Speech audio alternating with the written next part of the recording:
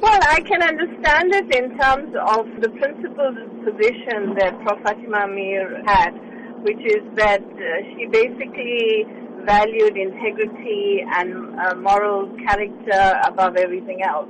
So her refusal to accept it from Jacob Zuma, had she been alive, is something that I think, she would basically have effectively done. She was a woman of great sort of substance, and she was very principled.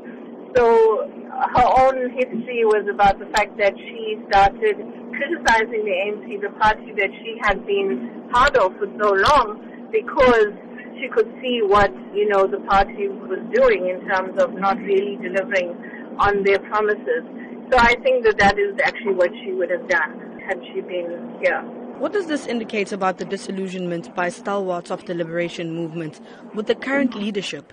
The fact that the alliance partners, senior members of the ANC, and a whole lot of people, civil society, have asked for the president to step down is saying something quite clearly.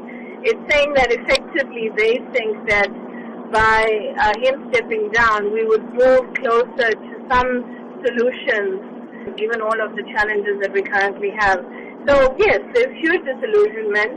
It is not only with the individual person, Jacob Zuma, it is with the ANC as a party that has enabled him to do some of the things that, he's been doing. Now, Prof. Fatima Meer herself stood steadfast against any injustice.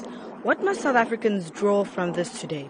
I think that the leadership of the ruling party has to take cognizance of what the citizens of South Africa are saying.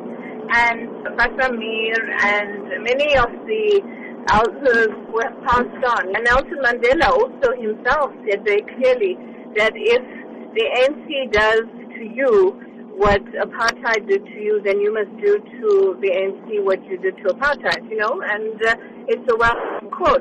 So effectively what he was saying was that hold your party accountable, hold your leadership accountable.